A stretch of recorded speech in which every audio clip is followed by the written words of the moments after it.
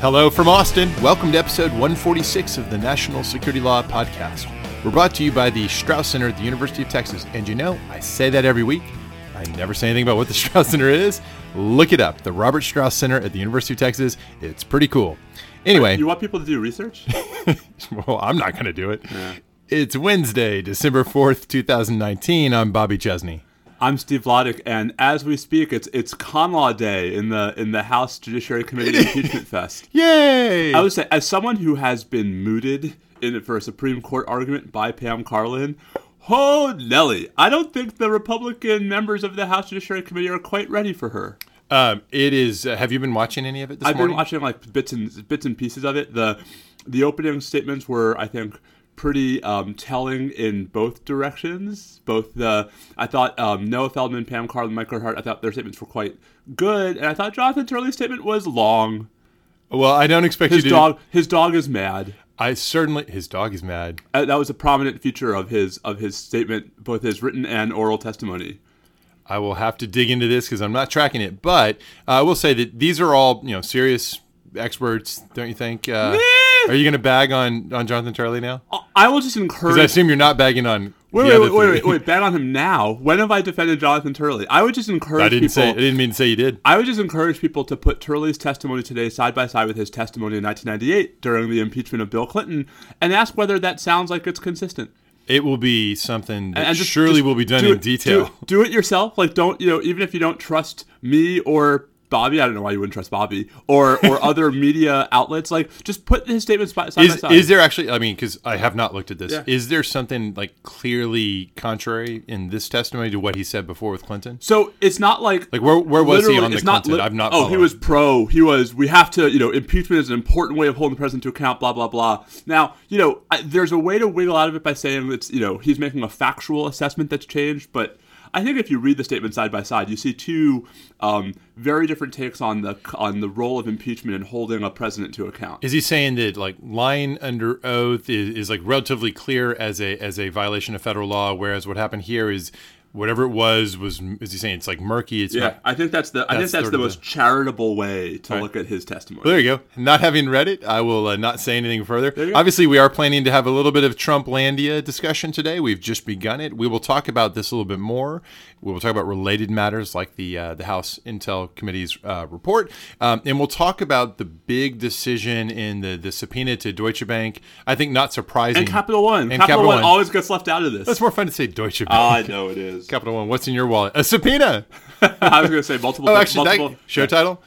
What's in your wallet? A subpoena. That's pretty good. That's pretty good. Write that down. I don't have a pen. I have like 14. Here you go. All right. All right. So after that, we'll talk about. Wait here. Use my DHS CFO new hire training pen. Hold on, I'm inspecting the pen he just handed me. DHS CFO new hire training.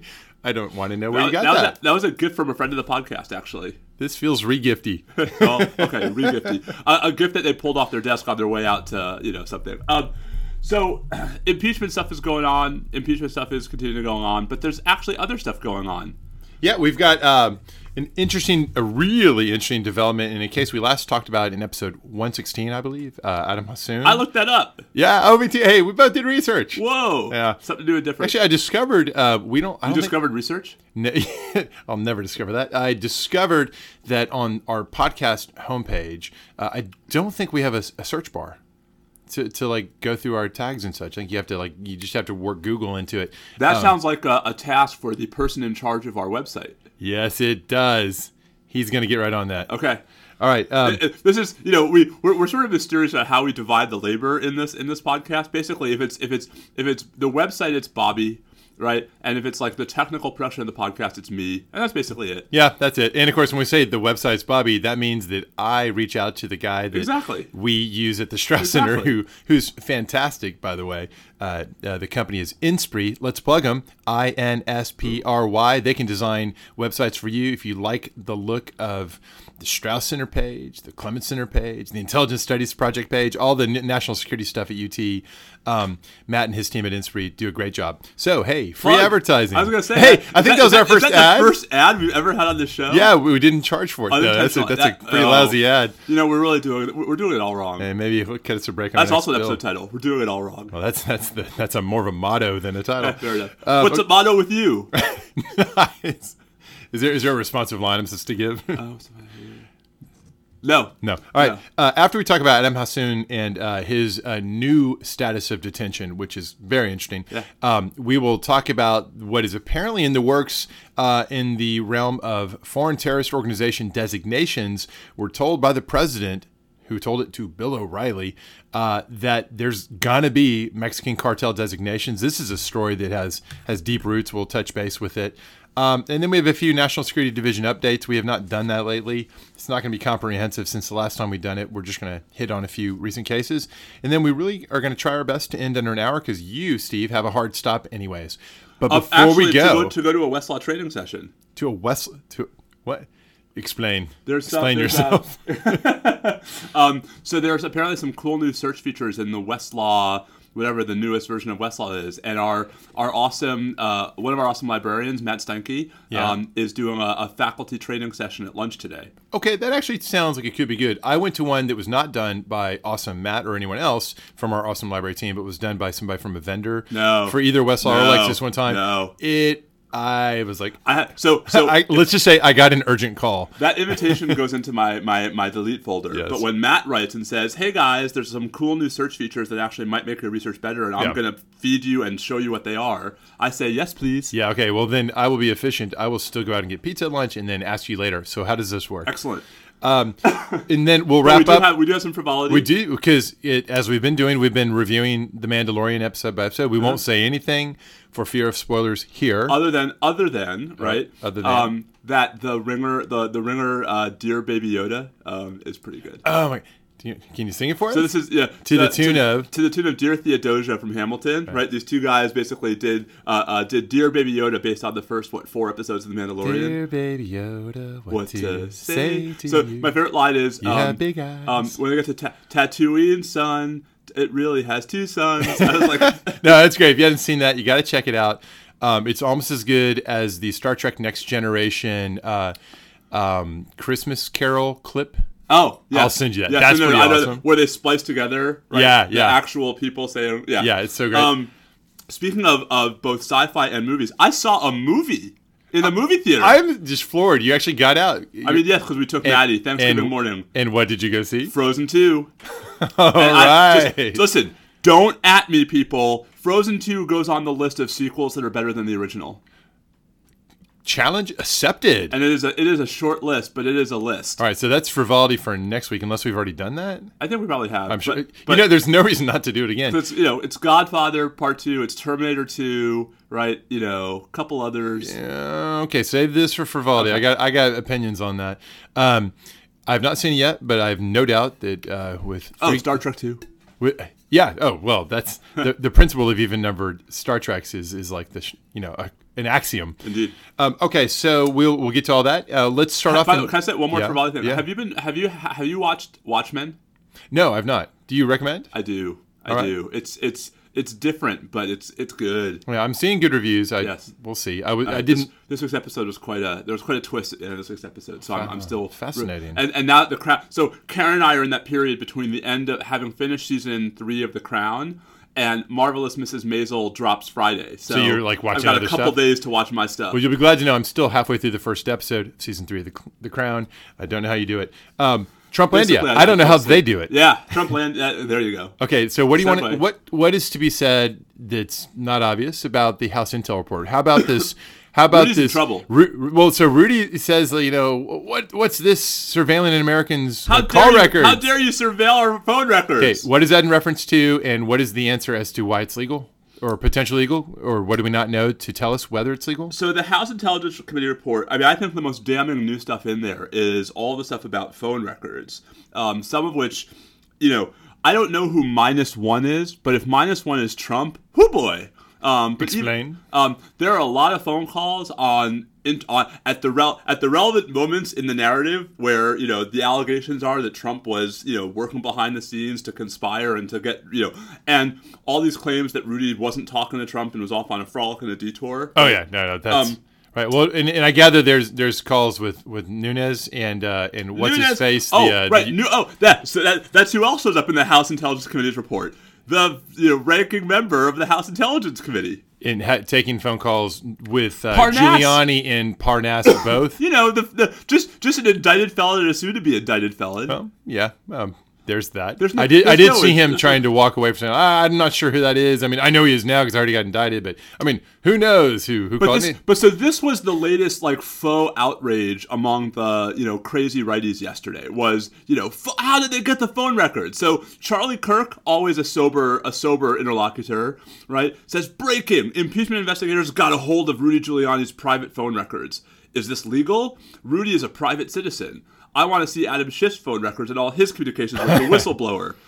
RT, if the Senate should subpoena them immediately. Of course, right after he's questioning a subpoena, he turns around and says, subpoena other people. Right. Well, setting that aside and not falling too much into the Muggs game of responding line by line to Charlie Kirk. Okay, there's a better one. Tom Fitton, right, the Judicial Watch guy. Breaking: House Democrats somehow obtain Rudy Giuliani phone records in a remarkable abuse of real Donald Trump's constitutional rights. He's a lawyer. But see, when you have that reaction, that's what he wants from you, my friend. No. He doesn't give a crap about me. He wants to be able to sort of perpetuate the narrative. Right. This is not about me. This is about. Well, it's both, because your frustration is a reflection of him having done something that's a narrative move that's not remotely reflective of the law or sense or rationality, that's designed to gin up enthusiasm in the base, right? Fear, anxiety, narratives, what have you, right? And it's all a cover-up. It's a conspiracy. It's a Travis Shamockery. What is that? Remember that old commercial? It's a travesty. It's a sham. It's a Travis Shamockery. I've never seen that. That's awesome. You've never seen the Travis Shamockery commercial? No. Bobby Chesney. I know. Well, I'm clearly not. I think we've established I'm not watching enough things. This is an old one. I used to watch more. So, first of all, any records that the impeachment inquiry has don't necessarily come directly from first-hand investigative efforts of the impeachment inquiry, right? They could have and do have lots of stuff that's the fruit of investigations by the Justice Department in these earlier cases. Totally. So there's that. There's that. So the phone records didn't necessarily. But even if they're not necessarily the fruits of a congressional subpoena. But even if they did, the person who I think you and I both agree is the world's leading expert on the Stored Communications Act, Oren Kerr, now at Berkeley, right? Oren has a pretty good thread up on Twitter about why he thinks the limits in the Stored Communications Act wouldn't apply to congressional subpoenas. Right, and the key predicate to that point is that the Fourth Amendment doesn't protect phone records because these are third-party records. The only question is what statutory protections are there? Well, the Stored Communications Act definitely limits in various ways how it modulates how the government can, for its lawful investigative purposes, get records. But it defines the government as the executive branch. Right, and so Oren's analysis is basically congressional subpoenas aren't restricted by the Stored Communications Act, therefore they're available in response to lawful process, and this as long as the subpoena is valid on its face, right? Which is part of what's being litigated in all these cases. And so probably this was the fruit of an earlier criminal investigations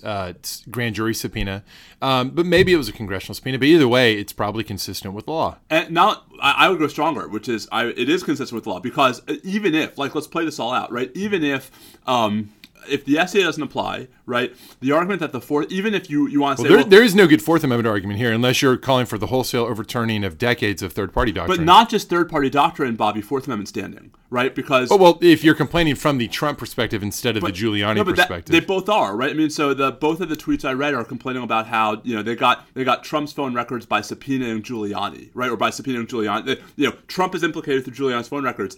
It is a staple of Fourth Amendment doctrine going back to Rackus versus Illinois, right, in the 70s, that I don't have standing to object to a search of your property that reveals my stuff. I think that's right. I think the key thing, though, is to focus on there's nothing. The Fourth Amendment doesn't protect dialing records. Also only true. Statutes do, and the statutes are designed to facilitate lawful investigative measures, and there are plenty of candidates that are the only plausible way this would have happened anyways, so the whole thing is fake. And once again, right? And once again, the fact that this is where the narrative is, as opposed to, yes, this happened, but it's okay, is pretty revealing about what they actually think about the merits of the charges against the president and the people around him. And I just want to say, I don't think it's mutually exclusive. I think it may not be, but that it's a game to try to distract and to delegitimize and it's the latest round of it. I think we play into it a little bit by having too much discussion about it. All right, so let's move on. Yeah, okay. I mean, if I'm Giuliani, I'm no, he's I'm got, looking over my shoulder. Hey, a little he's bit. got plenty on his plate of that variety. What else is there to say, if anything, about... We had a couple of judicial developments, right? So we had the Supreme Court, I think since last we recorded, right? I don't remember. Issued a stay. Deutsche Bank and... Right? Yeah. Well, so we also... So the Second Circuit... Right, I'm sorry, Supreme Court in the state. Yeah. So the Second Circuit yesterday issued a 165-page ruling in the Deutsche Bank case. Now, hard to keep all these cases straight, but this is also... But conveniently, they all come out the same way, so it's easy in that respect. Indeed, Trump loses. Yes. But the Deutsche Bank case is another... So the first Second Circuit case we've talked about in this context is the Vance case, which is a subpoena from New York County District Attorney Cyrus Vance. This case is a lot more like the D.C. case. This is a congressional subpoena, a series of congressional subpoenas to Deutsche Bank and Capital One, again, for financial records relating to President Trump. And the divide... Basically, I mean, this one's more nuanced. So the panel was basically unanimously of the view that the subpoenas were legitimate, or at least that the president hadn't met his burden to get an injunction against the subpoenas on the ground that they were facially illegitimate. But Judge Livingston dissents in part on the ground that she thinks the subpoenas might be overbroad, right, and that there might be a justification for some tailoring on remand. She may be right. I mean, I think this one goes up all the way. So I think it'll be overtaken by events, right? Because the President Trump's cert petition in the Mazars case is due tomorrow. And the issues there will fully encompass the dispositive issues here? I don't know that they'll fully encompass them, but I think they might. I mean, so the Mazars case in the D.C. Circuit is a much more frontal assault on Congress's subpoena power. You really don't see that in the Second Circuit decision from yesterday. And so, what's interesting is that the Second Circuit case suggests a narrower way that one could potentially rule for Trump, that the subpoena in general fine, but actually needs to be more precise because it's the president, we got to be careful, right? That's not really in the D.C. case. And so, this case would have to hustle to get on track with Mazars because that cert petition is going to be filed tomorrow. I could see a world where the court consolidates Mazars with the Deutsche Bank case, regardless of what it does in the Vance case, and sort of does the big, takes the Mazars case as the structural issue and takes the Deutsche Bank case as the sort of case-specific applicational question. Yeah, that would make sense. But, I mean, it is... They could also just deny cert on this. I mean, they could. I feel like if that was where we were going, they wouldn't have granted a stay in the Mazars case. But, we might start to have a better sense of this by as soon as next Friday, December 13th, because that's the conference where I think the court will start, working out some of this. Yeah. Wow. All right. The race is on. There does seem to be increasing broader public awareness of a point that we've been hammering on this whole time, which is the name of the game isn't necessarily to win those cases. It's to have the litigation be protracted so that whatever happens, it happens post-election. So that's right, but I actually think that if that's the nature... I mean, so this is a conversation I've been getting into with folks on Twitter, which is, there are a lot of folks who see any single delay as a huge win for Trump. And I understand that mentality, but I actually think that it's increasingly clear that Trump is going to lose at least one of these cases by next June. No, I do think he'll. So then the interesting question is there a way in which the implementation, the execution of the order that then produces the records, and then the process, is there enough time to where by the time the records start bubbling up and people can really process them, will there be enough time to have a meaningful impact if there's relevant information, as we all tend to think there is? Especially if the impeachment process has sort of run its course by then. Yeah, no, this isn't about the impeachment, right? It's definitely going to be about the election. I think if it drops in June, then you got July, August, September. Well, keep in mind, the recipients of the subpoenas in all of these cases have said they will comply with a court order. Yeah. Right? So it's not like the president could turn around and drag his feet again. Right? He would have to go back to court. It's a question of whether first of all, could he gum it up with some sort of a follow-on distinct issue? He could try. I predict he'll try. Hopefully, it won't actually matter because I think that at this point, this is getting to be a little ridiculous to try to insulate to this extent from all possible forms of inquiry. It is what it is. I agree. Listen, I agree with that, but I also think that there is if at the end of the process he loses, right? there's some value in the Supreme Court not looking like it's not, look in the Supreme Court according procedural deference and procedural respect to the president, all the more so if he's going to lose on the merits. So I guess that's it for Trumplandia. Should we talk about Adham? Although, right. There is his excellent, awesome trip to NATO. Yeah, I think the less said about that, maybe in the sort of interpersonal dynamics, the better. Adham Hassoun. Yeah. So back in episode 116, we noted that he had completed. We were all over that. Oh, we were on top of it. 15-year sentence he got upon conviction in a case that was more famous for his co-defendant Jose Padilla. Hassoun, I went to some of that trial. Oh, yeah, because you were I was in Miami at the time. So here's a critical thing to understand about that trial, because it gets lost in a lot of the coverage. As we emphasized then, his 15-year sentence was not for, writing a check to, an FTO, a foreign terrorist organization. He was convicted for a murder conspiracy plot, Section 956A of the U.S. Code. Convicted of a murder conspiracy plot. This isn't some situation in which nothing's really been proven to suggest he's personally dangerous. He was here originally in the United States on a visa. He had overstayed. It was not lawfully in the country when all this unfolded. The guy's born in Lebanon, but Lebanon does not recognize him as a citizen. He's a Palestinian.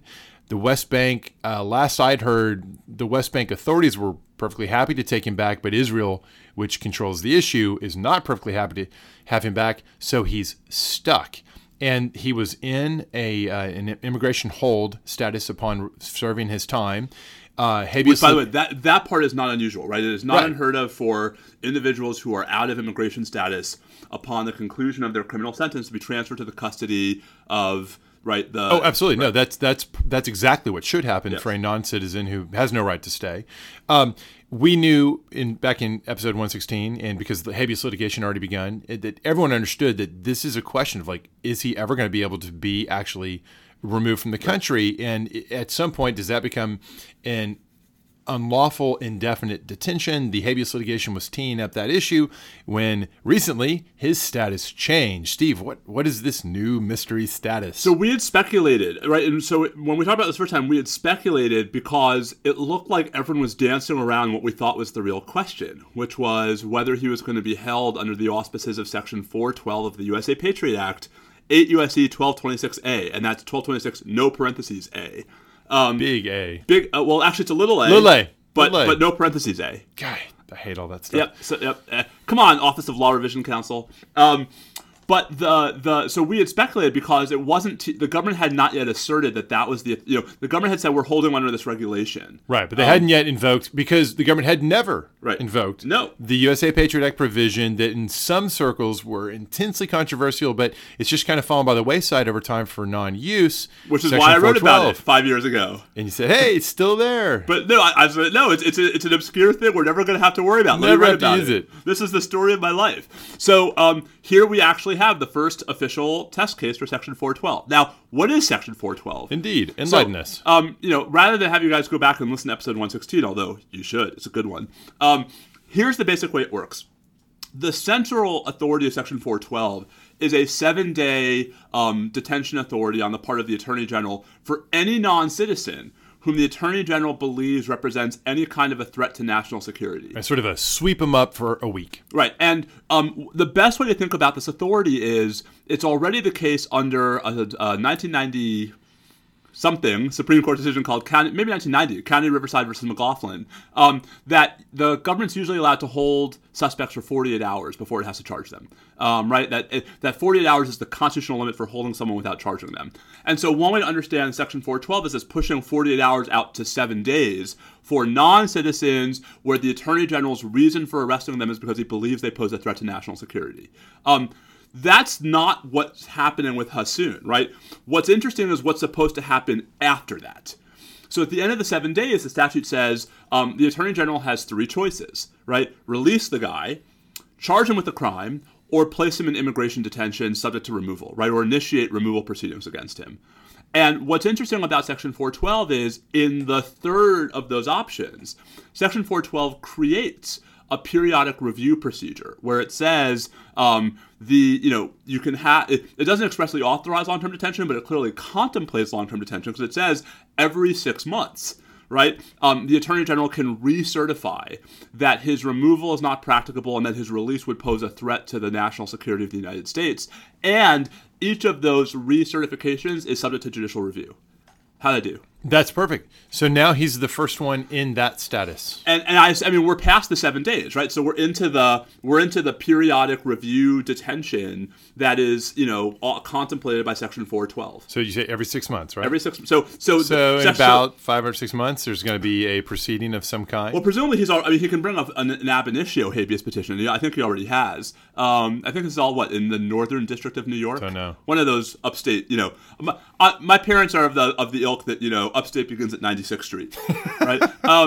So the question is, right, is Section 412, insofar as it authorizes this kind of potentially indefinite detention, constitutional? And that's actually two questions. It is a procedural due process question about whether Hassoun is receiving enough review. Yeah. And I think there the courts are probably going to say yes, right, because by statute he's guaranteed periodic detention.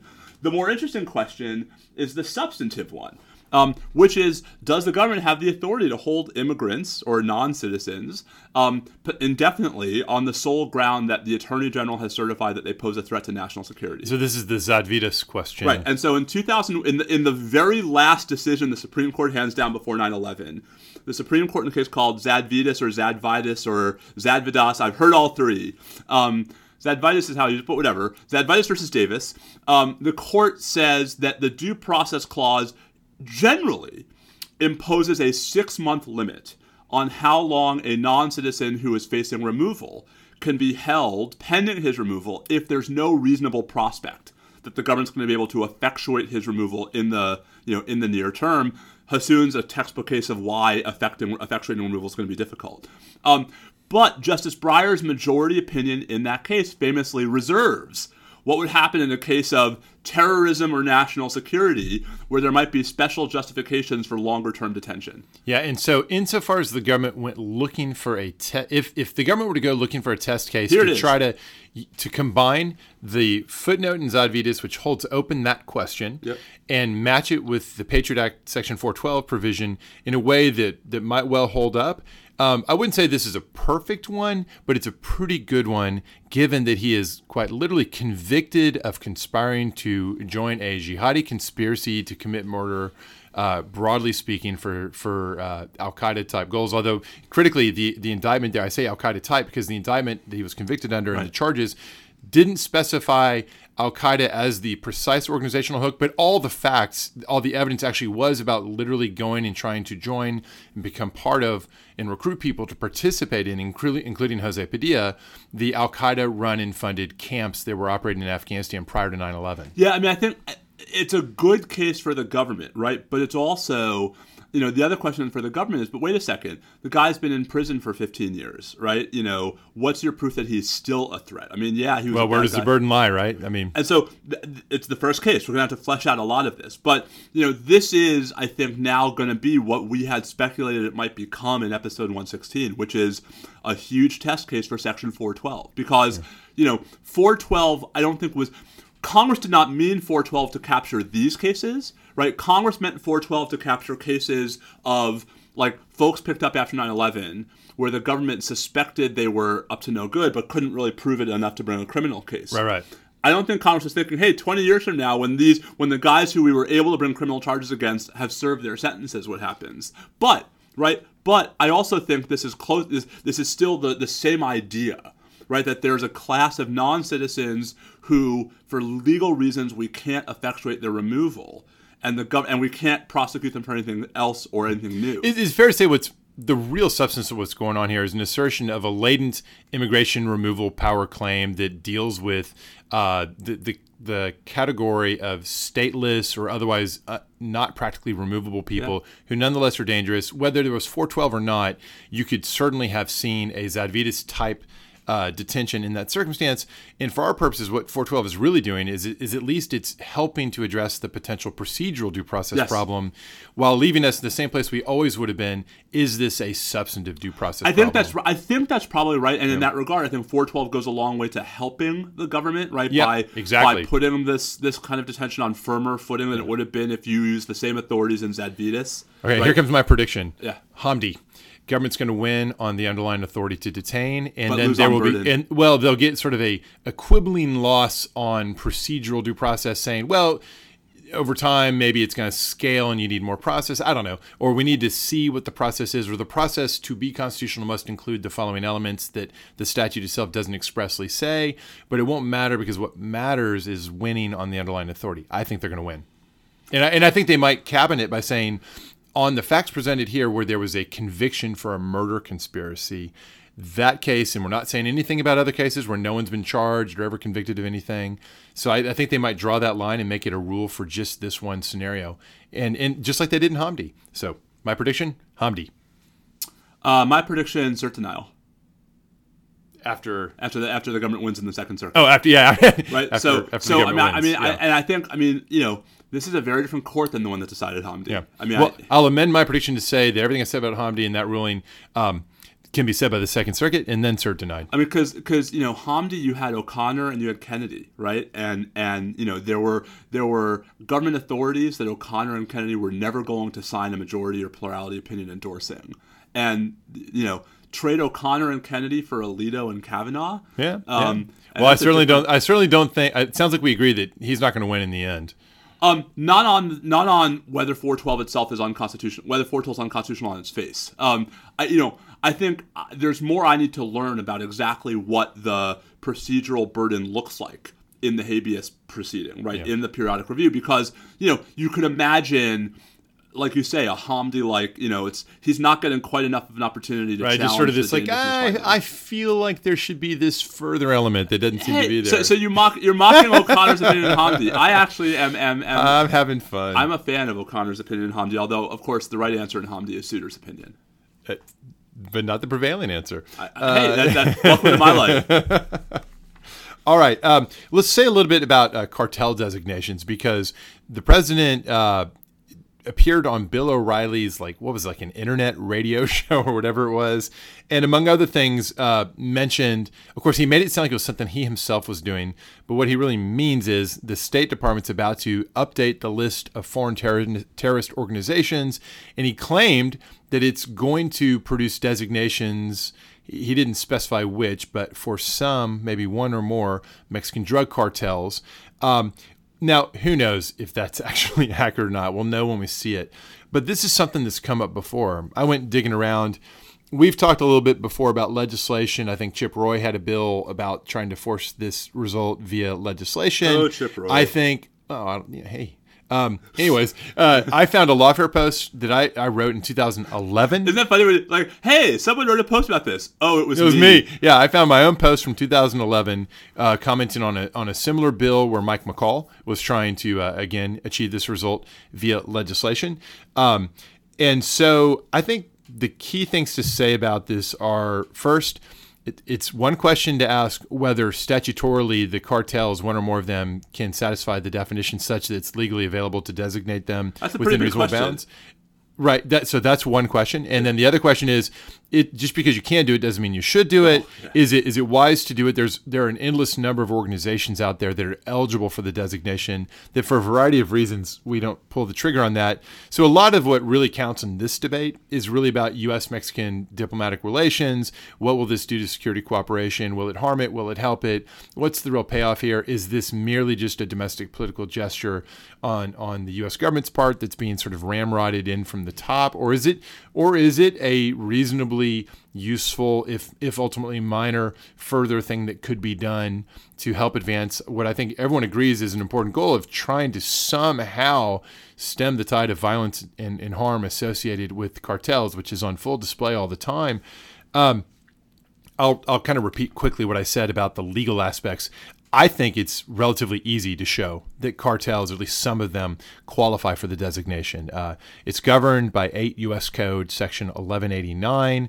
The key elements are as follows. The Secretary of State is authorized to designate an organization as a foreign terrorist organization if he or she finds that A, it's a foreign organization, so check. B, the organization engages in terrorist activity as defined elsewhere in the U.S. Code, so we'll come back to that. And then C, that activity threatens the security of U.S. nationals or U.S. national security. Just a quick word on that third prong.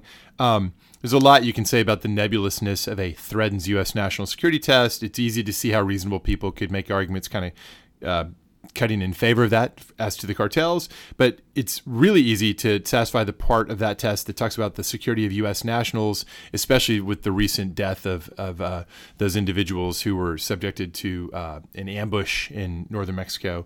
They got a lot of media attention.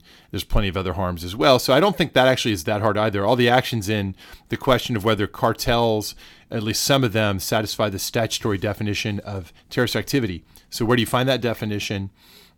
Section 1182, sub A, sub 3, sub capital B, or you could also look at Section 2656F, sub D, sub 2 of Title 22. Yay, fun with statutes. I will not subject you to all the details. Suffice to say that those definitions, if you go pour through their multiple parts, they're really broad. There's stuff in them such as, quote, the use of any explosive, firearm, or other weapon or dangerous device other than for mere personal monetary gain with intent to endanger, directly or indirectly, the safety of one or more individuals or to cause substantial damage to property. It's real broad, folks. Not hard to show the test is satisfied. This is available. State Department could do this in the past. It could do it now without doing any real violence to the statutory language at all. I think all the interesting questions are whether this is advisable to take this step. But it seems like it's going to happen. Yay! All right. Do you think it's a bad idea? Because I'm not convinced it's a bad idea.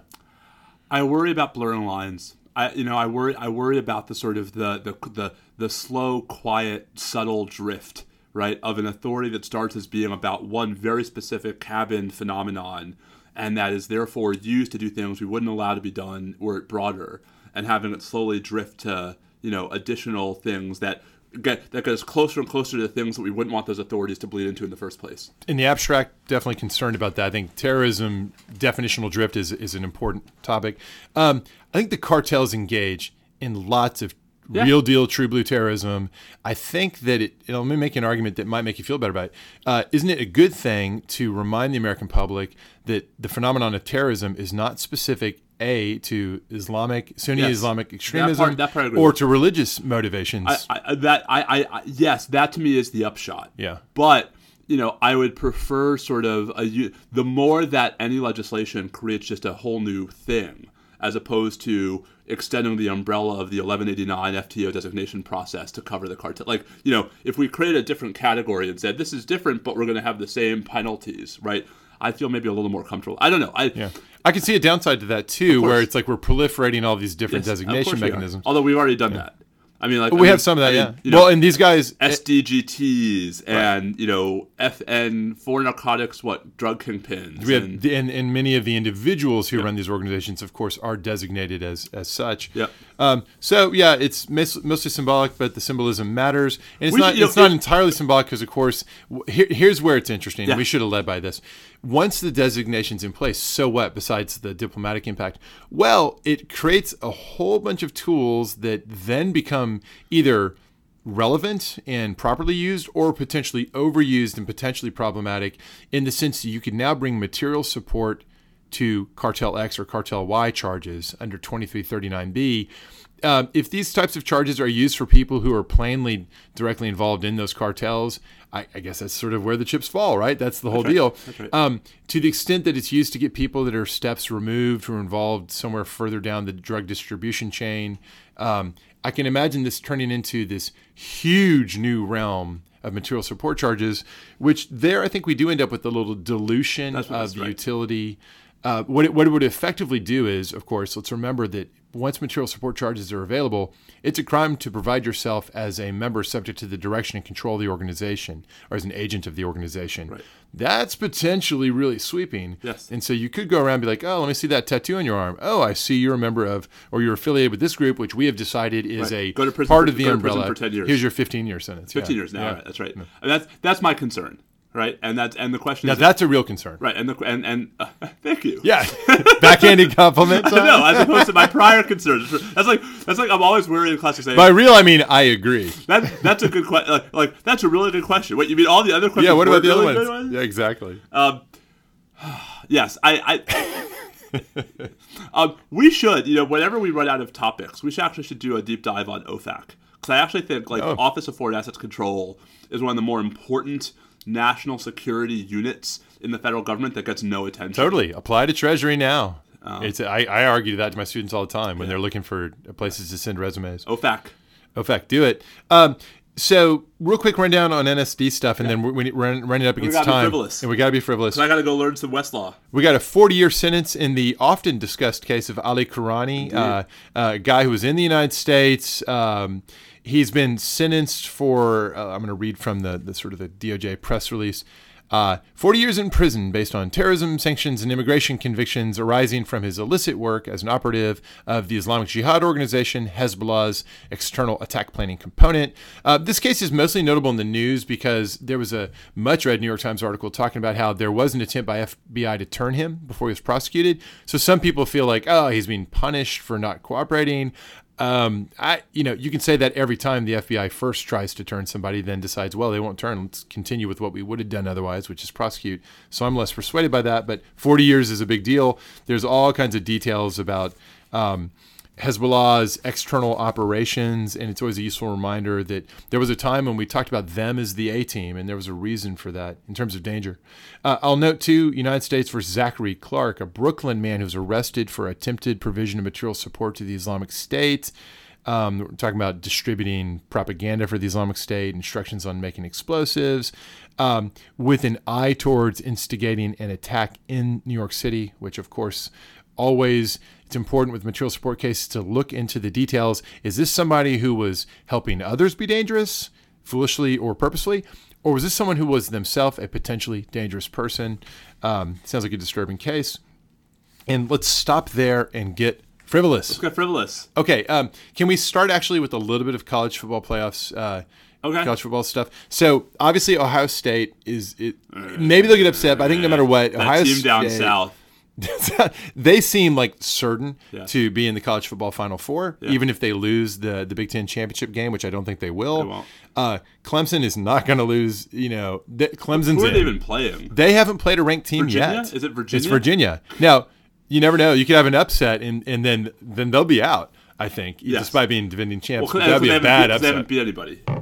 I think they're actually probably a very dangerous team. They just haven't happened to have had ranked opponents. Right.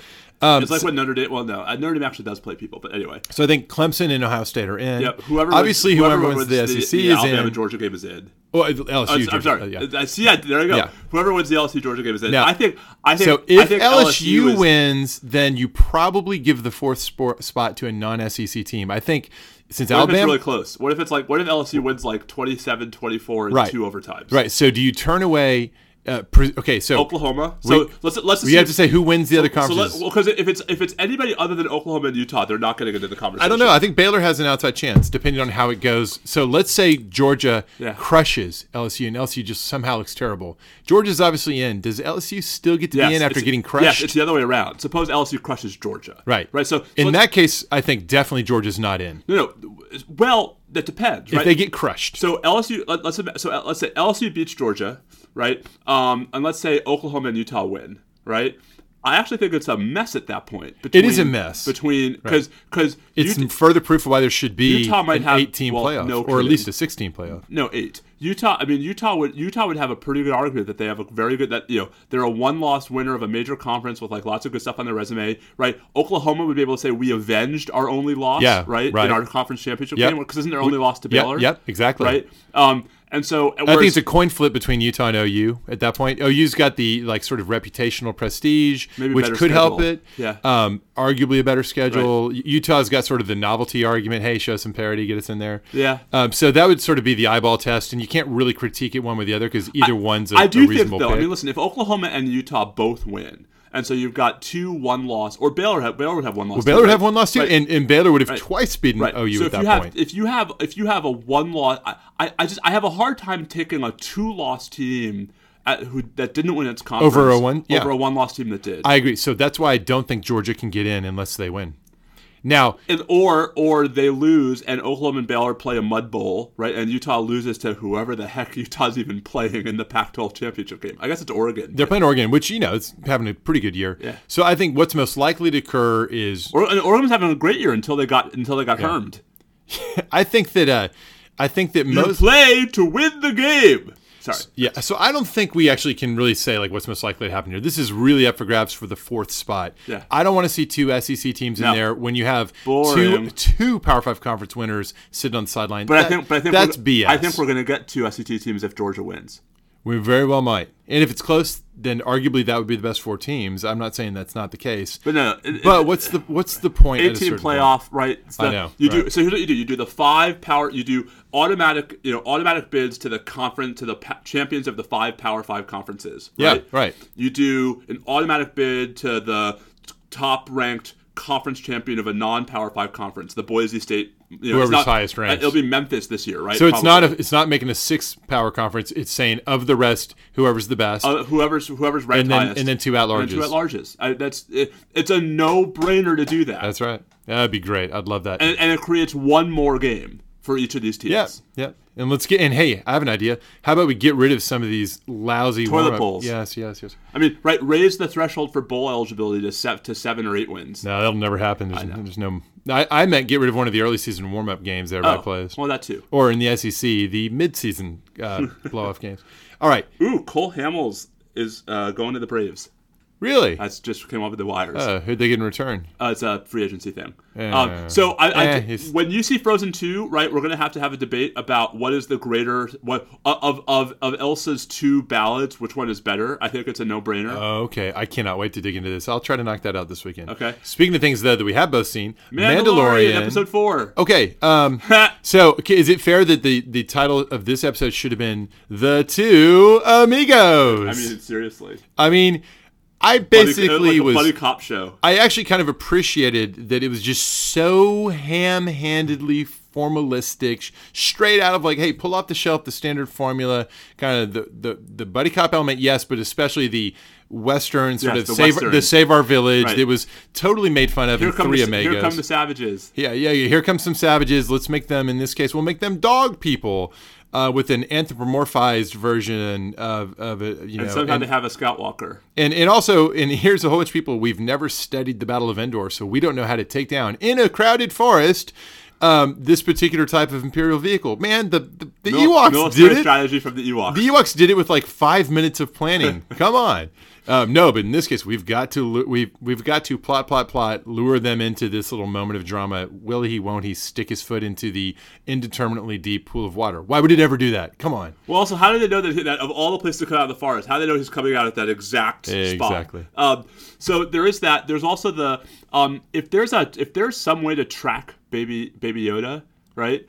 Wouldn't it? I mean, like, man's like, all right, I guess we're leaving. It's like, how about finding on the track? Is it like he knows because he was in the guild? Like, no, there's no way he's got like a genetic taint we've identified or something. Then how is he ever going to hide from anyway? No, it's ridiculous. And they threw me a little bit of a bone when they got what's her name to talk a little bit about what happened after the Battle of Endor. But that was a little inside. It was so cryptic. I was a shock trooper, and I didn't like what we were doing. I didn't want to do this. Was this like a hint that like the New Republic basically, same as the old boss, got involved in some stuff that wasn't so pretty? Maybe. Could there be some moral ambiguity on the 2 sides coming out there? They really just kind of embrace all the tropes, the really lame tropes of like, there's like, hey, here's the widow with the kid, and the kid loves you, and you're. So are you coming around to my position on the Mandalorian? Right. No, I don't think the prior episodes were this in your face with the tropes, but this was ridiculous. Tropey. It was tropical. Tropical. It was tropical. I enjoyed it up to a point, I guess, but it's so formulaic. I now accept that all this is, it's a Disney movie. It's like a Disney cartoon being done with some cool live action and lots of fun little Star Wars-y shout-outs. It's nothing more than that. Or maybe they'll occasionally throw in the occasional gritty moment to try to reclaim a feel of grittiness. But this might as well have been a cartoon. So, in other words, meh? You're coming around to meh. Episode 4 was meh. Meh. I'm disappointed that they didn't go gritty. I wish HBO had this. HBO could make this so good. I mean, shoot, look what HBO's doing. I mean, this is why it's too bad you're not watching Watchmen, because what HBO's doing to Watchmen is all right, I'll get there. Man, you got a lot of TV to watch. I do, which is why it doesn't happen at all. Well, good thing your classes are over. Yeah, I taught my last class just now. Yeah, except now I gotta go write the exam. Yeah, I've got I've got 2 more con law classes and 1 more seminar. So Yay. I'll be there on Monday. All right, excellent. And we've both got lots of writing to do over the break. It's the break. The break. Yeah, exactly. I was like, you don't do anything for all those weeks? Like, are you kidding me? All right, enough. You've got a hard stop in a few minutes, and I gotta go eat lunch. And you have to go write an exam. Yeah, or eat pizza. You have pizza? What pizza? Yeah. I think we're gonna try 40 North. Oh, have you been there? I have not. So it was a food truck. I have been there. The one on 9th and Lamar. It's right by Book People. Yeah, it's good. Is it? Okay. They have a spicy honey pizza that's like amazeballs. Oh, interesting. Yeah, if you like spicy food. Yeah. Well, enjoy. I'm going to see what lunch is for the Westlaw. I suspect lunch for the Westlaw presentation will not be Boxed 40 lunch, North. anybody? Indeed. He's at Bobby Chesney. I'm at Steve _Vladeck. We are at NSL Podcast. Stay safe out there, Baby Yoda. Adios.